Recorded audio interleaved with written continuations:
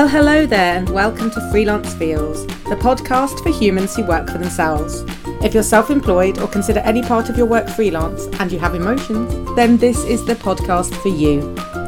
I'm Jenny Stallard, a freelance journalist, and I launched Freelance Feels in June 2019 on National Freelancers Day. Freelancing isn't always easy and can give us what I call the freelance feels.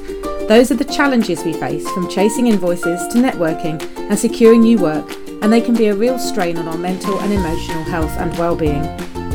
Freelance feels can be anything from guilt at taking a day off or setting the out of office, to wondering if we're being self-indulgent when we want more followers on our Instagram feed.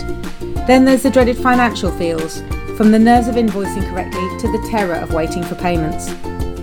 This podcast and the Freelance Feels blog were born out of my own experiences.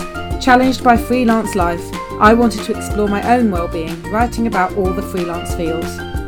The symbol of Freelance Feels is a cactus, because for me, cacti are just like freelancers. They can survive tough conditions, but they still need love and water. Freelance life can be lonely, so I'm going to hit the road and meet other freelancers to talk about their freelance feels in person. We'll have a freelance tea break, I'll bring the biscuits, and talk about what their freelance is, how it works for them, how it doesn't, and what they do about that.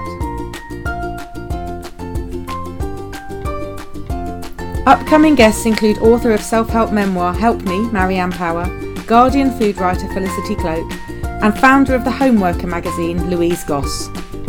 So if you're freelance in any way, come and join us on our freelance tea breaks and explore well-being for humans who work for themselves. You can find Freelance Feels on Instagram and Twitter under @freelance_feels, and the blog's online at freelancefeels.com. Welcome to the podcast for humans who work for themselves.